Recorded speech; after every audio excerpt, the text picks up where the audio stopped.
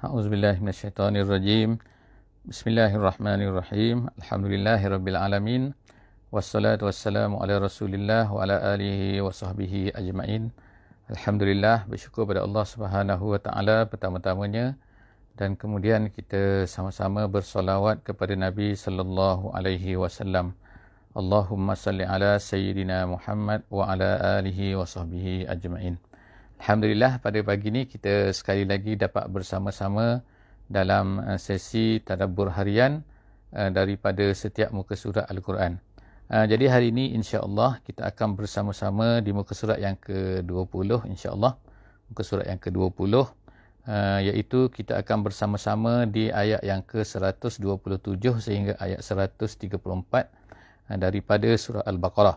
Jadi hari ini 14 hari bulan Ramadan tahun 1442 Hijriah bersamaan dengan 27 April tahun 2021. Hari ini hari Selasa, insya-Allah. Hari ini kita akan baca sedikit mula-mulanya, kemudian selepas daripada itu kita akan tengok penafsiran ataupun tadabbur sedikit daripada ayat yang berada di muka surat yang ke-20, ataupun kita sebenarnya sudah hampir menghabisi juzuk yang pertama. InsyaAllah esok kita masuk ke muka surat yang ke-21 jika diizinkan Allah Subhanahu wa taala, dan kita bermakna kita telah menghabisi juzuk yang pertama, insya-Allah. A'udzubillahi minasyaitonirrajim. Bismillahirrahmanirrahim. Wa iz yarfa'u Ibrahimu al-qawa'ida minal bait wa Ismailu Rabbana taqabbal minna innaka antas sami'ul alim. Sadaqallahul azim. Ayat yang saya bacakan tadi adalah ayat 127 daripada surah Al-Baqarah.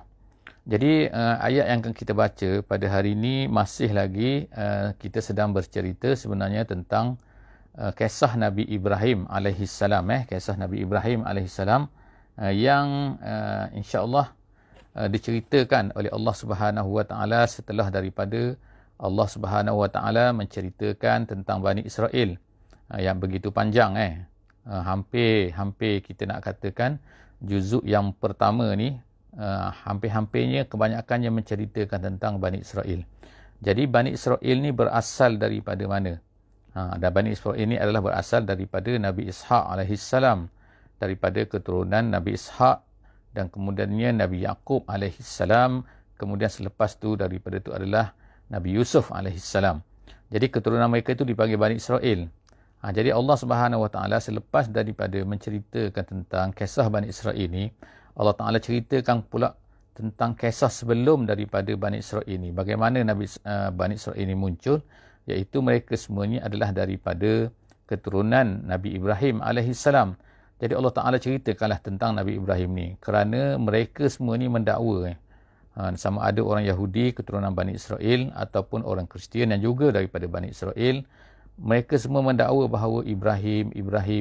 Jadi sekarang ni kita akan baca tentang Allah Ta'ala ceritakan tentang Nabi Ibrahim ni. Siapa Nabi Ibrahim ni bagaimana lahirnya Nabi Ibrahim dan sebagainya. Jadi sebab itulah Nabi Ibrahim ni adalah salah seorang daripada Rasul yang penting lah di kalangan dalam Islam. Jadi kita pun sampai sekarang ni kita sentiasa bila kita membaca tahiyat akhir, kita akan membaca yang kita panggil sebagai salawat Ibrahimiyah.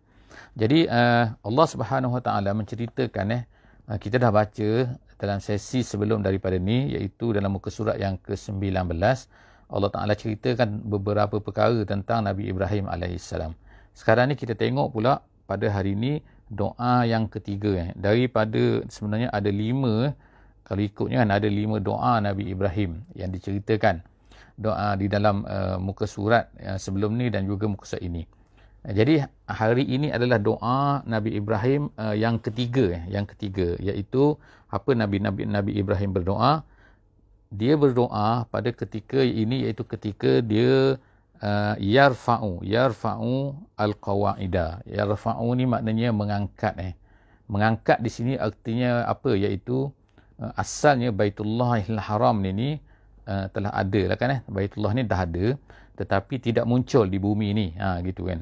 Jadi Allah Subhanahu Wa Taala memerintahkan kepada Nabi Ibrahim ni supaya memunculkan dia daripada bumi. Sebab itulah nama dia yarfa'u. Yarfa'u al-qawaida. Qawaida ni artinya ialah asas. Asas ataupun juga dia memberi makna dinding. Jadi dia boleh kata-kata dinding pun boleh kata-kata asas pun boleh. Jadi Nabi Ibrahim alaihissalam telah diperintahkan oleh Allah Subhanahu Wa Taala mengangkat asas kepada Baitullah ni yang tak nampak asalnya itu, diangkat ke bumi supaya munculkan dia. Dia lakukan perkara ni bersama-sama dengan anaknya, iaitu Nabi Ismail. Jadi kita bayangkanlah maknanya ditinggalkan Nabi Ismail, kemudian tu dia datang sebanyak 4 kali ke mana? Ke Makkah Al-Mukarramah. Sedangkan Nabi Ibrahim ni sebenarnya bukan tinggal di Makkah, dia tinggal di Palestin. Di Palestin maknanya jauh, jarak perjalanan tu lebih kurang 2000 km. Jadi dia ni disuruh oleh Allah Ta'ala, lalu dia pun pergi bersama-sama dengan Ismail ni, dia pun membinalah Kaabah tu, kita katakan. Dan semasa itulah dia telah berdoa kepada Allah Subhanahu Wa Ta'ala. Apa yang dia doa ialah Rabbana taqabbal minna innaka antas sami'ul alim. Dia berdoa, kedua-duanya berdoa, wahai Tuhan kami, taqabbal minna, terimalah daripada kami. Jadi daripada doa ni kita boleh rasakan bagaimana Nabi Ibrahim dan juga Nabi Ismail ini, kedua-dua mereka ni merasa sangat-sangat takut, sangat-sangat bimbang, takut-takut apa yang mereka buat ni tidak diterima oleh Allah Subhanahu Wa Taala. Jadi sebab itulah maka dia telah dia berdoa, mereka berdoa kepada Allah, takut-takutnya, ya Allah, terimalah daripada kami ni. Kemudian dia kata innaka antas samiul alim. Kemudian mereka berdua pun berdoa lagi, sesungguhnya dia kata engkau ini innaka anta, sungguh-sungguh tu kan, innaka anta, sesungguhnya engkau kalau ikutnya. Nama dia takkid situ kan, takkid tu makna bersungguh-sungguhnya. As-sami'u, as-sami'u tu maha mendengar. Jadi disebutkan di sini nama Allah Subhanahu Wa Taala dengan nama Maha Mendengar. Kenapa? Kerana mereka berdua ni takut-takut kan, takut tak menyahut seruan mereka berdua ni kan. Takut tak terima. Kemudian Al-Alim itu, Al-Alim Maha Mengetahui. Jadi ulama tafsir kata Maha Mengetahui artinya mengetahui sama ada mereka ni ikhlas atau tidak. Engkau Maha tahu kami ni ikhlas sebenarnya dalam membina, melaksanakan apa yang engkau suruh. Seterusnya ayat 128 kita tengok. Rabbana waja'alna. Ini seterusnya ada doa lagi. Doa Nabi Ibrahim dan juga doa Nabi Ismail. Doa yang keempat doa yang keempat daripada Nabi Ibrahim. Jadi dia kata Rabbana waja'alna muslimaini lak wa min zurriyyatina ummatan muslimatan lak wa arina manasikana wa tub alaina innaka antat tawwabur rahim. Ni doa lagi kan. Kalau kita tengok doa ni cantik jadi apa dia doa ni? Doa Nabi Ibrahim ni, dia minta, dia kata Rabbana waja'alna, ya Allah engkau jadikanlah kami. Sekarang tadi tu doa supaya terima usaha, terima kerja kan. Jadi kita macam itulah kan, Imam Al-Ghazali sebutkan bila kita berpuasa kan, pada musim sekarang ni kita berpuasa. Jadi salah satu daripada nak capai tahap puasa yang tinggi, kata Imam Al-Ghazali, ialah dengan kita ada perasaan bila habis berpuasa, selepas daripada kita berbuka tu, kita takut Allah Ta'ala ni tidak menerima puasa kita. Jadi kalau ada perasaan tu, Imam Ghazali kata, maka kita sebenarnya telah mencapai salah satu daripada 6 perkara yang membolehkan puasa kita ni mencapai taraf VIP. Tu kan, iaitu nama dia khusus ataupun al-khawas dia kata. Maknanya bukan orang biasa-biasa ni. Puasa bukan puasa awam, kata Imam Al-Ghazali. Tapi puasa ni puasa khusus. Mencapai 6 perkara. Salah satu daripada 6 perkara tu, kata Imam Ghazali, ialah kita merasai bahawa takut. Ada perasaan takut bahawa amalan kita itu tidak diterima. Ataupun puasa kita tak diterima. Jadi perasaan itu sebenarnya, iaitu khauf nama dia. Khauf itu sebenarnya adalah satu perkara yang memang ditunjukkan oleh Nabi Ibrahim lah di sini kan. Jadi dia kata Rabbana taqabbal minna innaka antas samiul alim. Rabbana waj'alna muslimaini. Lepas tu kan, ya Allah jadikanlah kami ni muslimain. Muslimain tu maknanya muslim lah. Maksudnya Muslim artinya ialah tunduk. Tunduk kan. Tunduk kepada kamu. Lak. Muslimah ini lak. Wa min zurriyatina. Dan begitu juga sebahagian daripada zuriat kami. Jadi di sini dia kata adalah ta'addub. Ta'addub ni maknanya ialah beradabnya Nabi Ibrahim ni dengan Allah Subhanahu Wa Taala. Sebab sebelum daripada ni kita bacakan bahawa Nabi Ibrahim ni berdoa kepada Allah supaya dapatlah anak-anak dia ni semua okey. Tapi Allah Taala kata la yanalu ahdi az-zalimin. Maknanya tak akan diberi kecuali kepada orang yang orang Muslim saja. Orang yang kufur zalim tidak akan diterima, akan tak dapat dicapai kan. Jadi Nabi Ibrahim tahu sekarang ni, maknanya di kalangan keturunan dia, zuriat dia akan adalah orang-orang yang tidak beriman. Jadi sebab tu dia kata min zurriyatina wa min zurriyatina. Jadi muslimah ini wa min zurriyatina ummatan, dia menjadi umat. Umat ni maknanya jamaah. Jamaah muslimah. Muslimah tu maksudnya jamaah yang tunduk kepada Allah Subhanahu Wa Taala. Muslimatan lak. Lepas tu dia berdoa lagi, wa arina manasikana. Ya Allah, tunjukkanlah kami. Tunjuk sini maksudnya ialah alimna. Ajarlah kepada kami. Ya Allah, ajar apa? Iaitu ajar manasikana. Manasik ini adalah daripada perkataan mansak ataupun mansik. Itu. Manasik itu ialah jamak dia, plural dia. Jadi dia minta kepada Allah supaya mengajarkan. Apa dia manasik ni? Manasik ni ialah syariat dalam peribadatan. Jadi tetapi apa beza dengan ibadat biasa? Manasik ni dia lebih tinggi lagi daripada ibadat. Maknanya ghayah, puncak kepada al-ibadat, cara ibadat, itu nama dia ialah manasik. Mansak ataupun mansik, jamak dia manasik. Jadi Nabi Ibrahim ni minta kepada Allah supaya tunjukkanlah. Jadi kita sekarang ni pun nak minta tunjuklah. Ya betul lah, kita tunjuklah kan. Allahumma arinal haqqa haqqan. Ya Allah, tunjukkanlah kami yang benar tu benar. Tapi apa yang kita nak minta tunjuk tu? Jangan minta saja tapi kita tak belajar, tak boleh kan. Kita kena pergi belajar lah, kena pergi carilah ilmu kan. Kita kena carilah guru-guru, cari ustaz-ustaz kan, yang boleh mengajar benda-benda yang benar ni kepada kita ni. Jadi jangan minta saja kan. Wa arina manasikana. Tapi Nabi Ibrahim pada masa tu Allah lah sahaja kan yang boleh menjadi guru dia. Mana ada guru ustaz pada masa tu kan. Wa arina manasikana. Kemudian yang terakhirnya dia kata wa tub alaina. Ya Allah, tub alaina, ampunlah kami.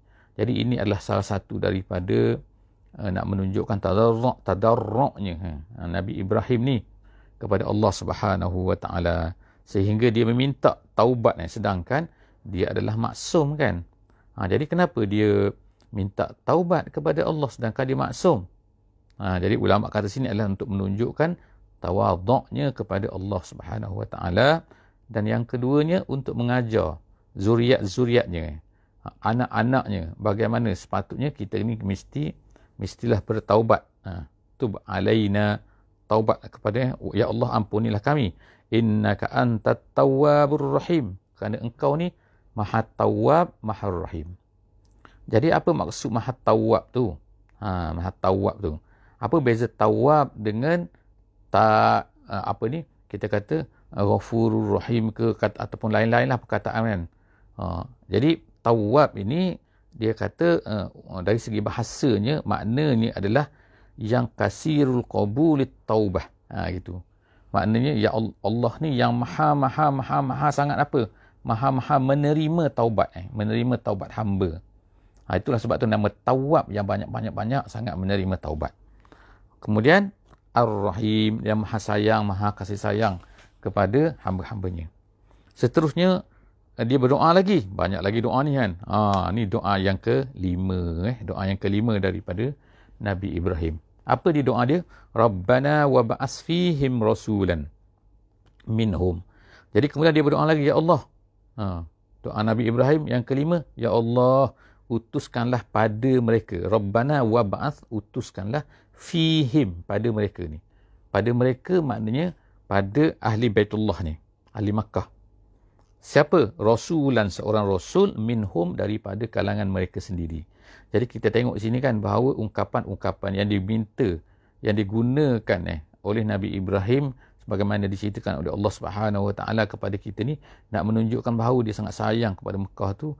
Ya Allah, jadikanlah daripada ahli Mekah ni, untuk orang Mekah ni seorang rasul. Jadi doa mereka, doa Nabi Ibrahim ni kan kepada Allah Subhanahu Wa Taala ni, kita tengok kan bila Allah Taala makbulkan, sangat-sangat lama kan. Maknanya kan mengambil masa yang masya-Allah kan.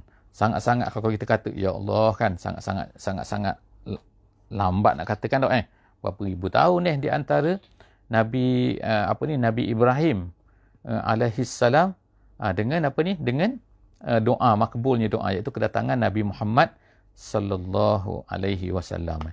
Sangat-sangat jauh kan? Sangat-sangat jauh kan. Jadi dari sini kita dapat belajarlah kan satu perkara iaitu apa? Iaitu kadang-kadang kan bila kita berdoa kepada Allah Subhanahu Wa Taala, janganlah kita ni sibuk ataupun bila lambat sikit makbul kita pun dah sibuk kan. Nak minta kepada Allah kenapa tak makbulkan, kenapa tak makbulkan. Nabi Ibrahim dia minta kepada Allah makbulnya bila? Ribu-ribu tahun jadi maknanya sini ialah kita kena percaya kepada Allah Subhanahu Wa Taala, yakin kepada Allah. Allah Subhanahu Wa Taala lebih tahu kan bilakah maknanya dia nak makbulkan, dia tak nak makbulkan di dunia, dia makbulkan di akhirat. Semua itu adalah terpulang kepada Allah Subhanahu Wa Taala. Jadi dalam ni insya-Allah kan kita tengokkan dalam surah ni dalam muka surat ni kita tengok sendiri kan, iaitu apa? Itu yang pertamalah doa dia kan dimakbulkan tapi lambat, kita kata, tapi dengan hikmah Allah Subhanahu Wa Taala. Kemudian apa dia yang diminta oleh Nabi Ibrahim? Nabi Ibrahim meminta 3 perkara bahawa Rasul ni melaksanakan 3 perkara. Yang pertama sekali ialah yatlu alaihim ayatika. Yang pertama sekali ialah mengajar, membacakan. Membaca ni kita kata menceritakan. Menceritakan maknanya kita kata ceramah, boleh kan? Ceramah, menyampaikan apa-apa sajalah yatluna. Yatluna alaihim ayatik. Ayatik situ ialah maknanya sama ada Quran, sama ada apa-apa yang datang daripada Quran kan, ataupun mesej-mesej yang datang daripada Quran, mesej daripada wahyu, semua itu adalah yatlu alaihim ayatik. Itu yang pertama Nabi Ibrahim minta. Yang keduanya, Rasul ini bertugas yu'allimuhumul kitaba wal hikmah. Mengajarkan ta'lim kita kata sini. Yang tadi itu tilawah.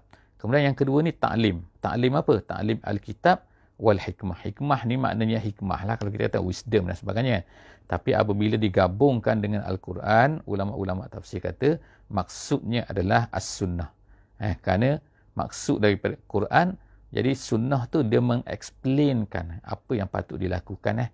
Yang diberitahu oleh Quran kena buat macam ni, macam ni. Tapi bagaimana cara nak buat, itu diexplainkan oleh as-sunnah. Jadi yang keduanya, Nabi Ibrahim berdoa supaya Allah Ta'ala menjadikan Rasul ini yang akan mentaklimkan.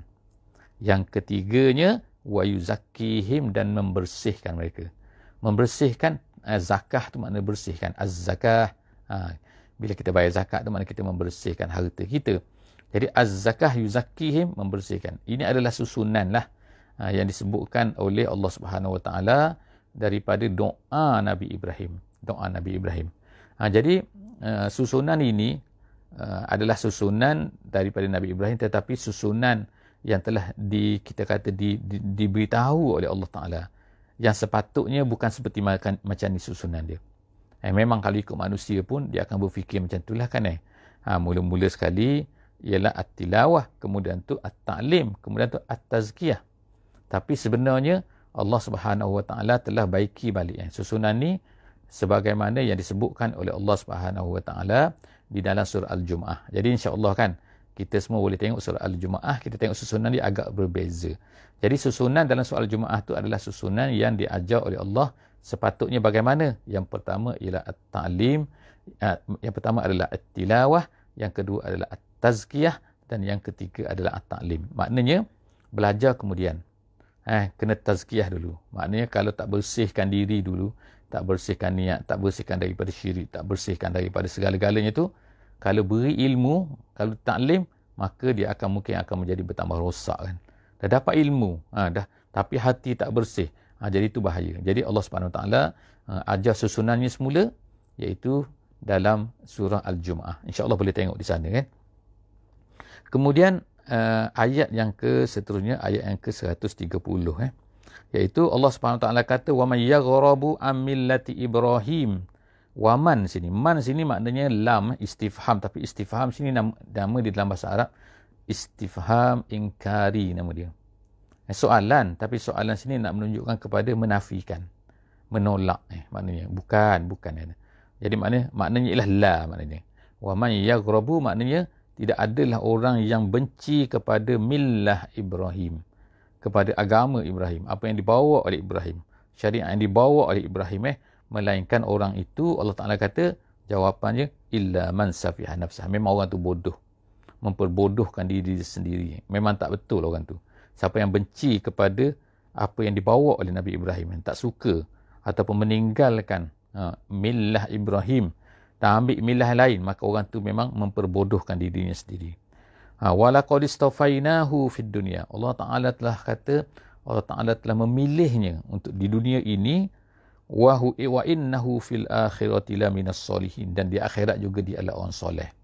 Jadi nak cerita tentang kelebihan lah apa yang dibawa oleh Nabi Ibrahim. Tapi ajaran yang dibawa oleh Nabi Ibrahim ini kemudian tu telah diselewengkan, telah diubah dan sebagainya lah kan, oleh orang-orang selepas daripada tu. Even orang Arab pun, orang Arab di Mekah semasa Nabi SAW datang, mereka kata mereka ni ajak ikut Nabi Ibrahim. Tapi sebenarnya mereka ini telah lari daripada ajaran Nabi Ibrahim kan. Seperti kita kata, buat haji pun ikut suka hati dia kan. Buat ni pun ikut suka hati dia kan. Tapi kata Nabi Ibrahim, dalam Kaabah tu, masa zaman Nabi kita SAW, diletakkan satu patung besar dalam Kaabah, di tengah-tengah Kaabah kan. Dan patung tu kata, inilah Nabi Ibrahim. Dia memang panggil itu Nabi Ibrahim. Tapi dia letakkan. Jadi maknanya mereka ni memuja Nabi Ibrahim ni. Tapi dengan cara yang tak betul lah. Jadi Allah SWT seterusnya, iz qala lahu rabbuhu aslim. Allah Ta'ala cerita pula sikap Nabi Ibrahim AS. Ketika Allah Ta'ala berkata kepada aslim. Aslim makna inqad. Maknanya tunduk, patuhlah kamu. Kalau sekarang pun kita pun macam tu juga kan. Allah Ta'ala minta kita supaya jadi aslim. Aslim tu makna Islam lah. Tunduklah kamu kepada Allah. Qala, kata Ibrahim, aslamtu li rabbil alamin. Terus dia ni menyahut. Makna ni kehebatan lah Nabi Ibrahim, iaitu dia tak banyak songe orang katakan. Dia tak banyak kerenah. Bila Allah Ta'ala kata aslim, terus dia kata aslamtu. Qala aslamtu li rabbil alamin. Kemudian bukan setakat dia seorang saja. Dia telah memberi wasiat wa wassa. Dalam satu qiraat lain dia sebut awsa. Gitu kan. Jadi awsa dengan wassa. Jadi wa wassa wa awsa. Itu bacaan dalam qiraat lah. Tapi maksud dia lah memberi wasiat ataupun mengingatkan kepada Ibrahim ini. Wa wassa biha Ibrahim. Arahan Allah Ta'ala tu, terus Nabi Ibrahim dia telah mewasiatkan, menasihatkan kepada anak-anaknya, banihi, dan wa Yaqub, dan begitu juga Yaqub, banihi. Kalau ikutnya begitu kan, maknanya Nabi Ibrahim mengingatkan kepada anak-anak dia sebelum daripada dia mati. Dan kemudian Nabi Yaqub pun mengingatkan anak-anak dia sebelum daripada dia mati. Mengingatkan apa? Ya bunayya, ini ingatan mereka kan semua kan. Ya bunayya, innallaha astafa lakumuddin. Allah Ta'ala telah pilih untuk kamu agama. Mana jalan kan, jalan hidup, cara hidup kan, iaitu Islam lah.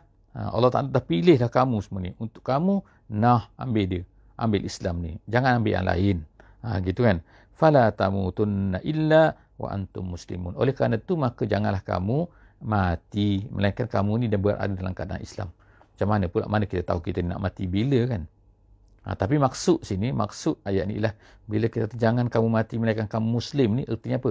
Hendaklah kamu ad-dawam was-sabat. Maksudnya berterusan, sabat di atas Islam. Jangan lari daripada Islam. Kenapa? Kalau kamu dah tak lari daripada Islam setiap masa, maknanya apa-apa datang pun, kamu mati bila-bila pun, kamu tetap akan berada dalam Islam. Nak betulkan sikit kita hari ni muka surat 20 bukan 21 20 insyaAllah. Jadi seterusnya yang bawah tu kan, yang ada, yang siapa yang menulis tu betulkan sikit 2.20 2.20 bukan 2.21 okey. Kemudian seterusnya Allah Subhanahu Wa Taala selepas daripada itu, selepas dari cerita tentang wasiat tu, Allah orang Yahudi pun memandai-mandai lah selepas daripada itu. Apa dia orang Yahudi? Orang Yahudi ni dia berkata kepada Nabi kita lah kan, dia datang kepada Nabi Muhammad sallallahu alaihi wasallam, dia kata, dia kata, mana ada ni? Dia kata apa? Dia kata Nabi Yakub ni masa dia nak mati, Nabi Yakub ni konon-kononnya bagi mereka ni makin mengagungkan Nabi Yakub lah. Padahal tak ikut pun Nabi Yakub. Mereka kata apa? Orang Yahudi di Madinah ni berkata kepada Nabi kita sallallahu alaihi wasallam, dia kata Nabi Yakub, masa Nabi Yakub ni nak mati, Nabi Yakub ni telah berwasiat. Wasiat apa? Wasiat iaitu janganlah kamu mati melainkan kamu ni hendaklah berada dalam agama Yahudi. Ni pula memandailah orang-orang Yahudi ni kan. Nak mengada-ngada kan benda-benda yang tak berlaku pada Nabi Yakub alaihissalam. Lalu bila dia berkata macam tu, turunlah ayat ni. Ayat mana? Iaitu ayat yang ke-133 kan, 33 hari ni. Jadi apa dia Allah Taala kata? Am kuntum syuhada? Kamu ada ke? Kamu yang hidup ni pada masa Nabi Muhammad SAW ni. Am kuntum syuhada iz hadara Yaqub al-maut? Ketika Nabi Yaqub nak mati, kamu ada ke? Syuhada tu maksudnya hadir maknanya. Adakah kamu hadir, huduran? Gitu. Adakah kamu wujud, kamu berada di samping Nabi Yaqub semasa Nabi Yaqub ni nak mati? Iz qala li banihi ma ta'buduna min ba'di. Ketika Nabi Yaqub berkata kepada anak-anak dia, apa yang kamu nak sembah selepas daripada aku mati? Ba'di itu maksud selepas aku, selepas daripada kematianku. Kamu nak sembah apa? Qalu na'budu ilahaka wa ilaha abaika. Mereka berkata, anak-anak Nabi Yaqub ni semua berkata apa? Kami akan menyembah Tuhan kamu makna Allah lah Kemudian tu wa ilaha abaika, dan juga Tuhan bapa-bapa kamu, maknanya sejak daripada dulu-dulu lah kan yang Nabi Ishaq, Nabi Yaqub semua tu kan. Kita akan ikut agama itulah makna. Ibrahim, iaitu Nabi Ibrahim, wa Ismail, dan Nabi Ismail, wa Ishaq, dan Nabi Ishaq. Jadi semua tu adalah merupakan kita katakan macam bapa saudara lah kan bapa saudara mereka. Jadi sebutkan Nabi Ismail kat sini kenapa? Sebab Nabi Ismail tu kalau ikut Arabnya ialah dia bapa saudara kepada mereka tu. Bapa saudara. Jadi bapa saudara dalam dari sudut bahasanya, dari sudut orang Arabnya, dia akan panggil sebagai bapa juga. Dipanggil macam bapa, ni bapa kita. Cuma kita lah orang Melayu, kita tambah sikit saudara gitu kan. Tapi sebenarnya macam bapa juga bapa. Jadi sebab itulah maknanya apa yang dibawa oleh Nabi Ibrahim, apa yang dibawa oleh Nabi Ismail, apa yang dibawa oleh Nabi Ishaq, semua kami akan ikut itulah, kata anak-anak Nabi Yaqub. Jadi ilahan wahida, nak cerita lagi sifat dia itu apa? Tuhan satu, Tuhan yang satu tu, tak ada Tuhan yang lain dah. Wa nahnu lahu muslimun, dan kemudian kami hanya akan tunduk. Muslim, tengok kan. Jadi perkataan Muslim ni Allah Ta'ala ulang banyak kali dalam muka surat yang ke-20 ni kan. Muslim, Muslim, Muslim, nak menunjukkan apa? Bahawa Nabi Ibrahim ni sebenarnya adalah membawa Islam. Yang kita sebut hari ini ni, Islam ni bermula daripada Nabi Muhammad. Nabi Muhammad tu bukanlah maksudnya maknanya bermula dari Nabi Muhammad saja. Semua pengikut tu mengikut Nabi Muhammad saja yang Islam. Tak, sebelum daripada tu pun Islam juga. Nabi Ibrahim pun Islam, dia mengajak anak dia pun kepada Islam. Nabi Yaqub pun Islam, semua tu Islam lah. Sebab Islam ni artinya ialah tunduk kepada Allah Ta'ala. Jadi semua orang tunduk. Nabi Muhammad pun tunduk, Nabi Ibrahim pun tunduk, Nabi Isa pun tunduk. Yang muncul pula nama Kristian, nama Yahudi ni dari mana pula? Ini adalah penyelewengan penyelewengan daripada orang-orang Kristian lah. Jadi nama dia Kristian, Jesus Christ, Christian dia kata. Kemudian Yahudi pula ada yang kata daripada hada tu maknanya yang bertaubat. Sebab selepas daripada mereka sembah anak lembu tu, dimarahkan, diingatkan balik oleh Nabi Musa AS. Jadi selepas daripada tu mereka pun bertaubatlah. Itu kata hada, kembali. Ataupun daripada Yahuda. Itu macam-macam lah kan pendapat-pendapat di kalangan ulama. Jadi last kali ialah kita tengok ayat yang ke-134. Allah Ta'ala kata tilka ummatun. Tilka tu maknanya lah Nabi Ibrahim, Nabi Yaqub, anak-anaknya semua tu tilka ummatun, mereka semua tu adalah jama'atun, qad khalat, kumpulan-kumpulan orang-orang yang dah pergi dah berlalu dah. Laha ma kasabat, bagi mereka apa yang mereka usahakan. Maknanya apa yang telah mereka lakukan, mereka dapatlah pahala dan balasan daripada Allah Subhanahu Wa Taala. Walakum, dan kemudian Allah Taala kata walakum, dan bagi kamu pula, kamu ni orang Yahudi yang depan ni, ataupun semualah secara umumnya manusia, kan, walakum, untuk kamu orang Yahudi ke, kamu bukan Yahudi ke, ma kasabtum, maknanya la taziru waziratun wizra ukhra, setiap orang tu tak akan tanggung dosa orang lain. Nabi Ibrahim dah ikut dah, telah menjadi Muslim yang sangat-sangat baik, kan, yang patuh, Nabi, Rasul semua, kan. Jadi dia dapatlah pahala dia, balasan dia. Kamu semua sekarang ni, kamu walaupun kamu ni keturunan Nabi Ibrahim pun kamu kata, tapi kalau perangai kamu tidak membawa kamu ke syurga, kamu tak akan pergi syurga. Kamu jangan ingat bahawa kamu ni keturunan yang baik, kamu akan selamat. Tidak, kan. Keturunan tidak boleh menyelamatkan kita. Yang boleh menyelamatkan kita semua adalah amalan kita. Jadi walakum ma kasabtum wala tusaluna amma kanu ya'malun, dan Allah kata kamu apa, tidak akan ditanyakan. Jadi sebenarnya kalau ikut yang dah lepas tu dah cukup dah. Dah cukup apa? Iaitu cukup dari segi maknanya laha ma kasabat walakum ma kasabtum. Tapi wala tusalu ni, tu nama dia dalam bahasa Arabnya ialah takkid maknawi, nama dia.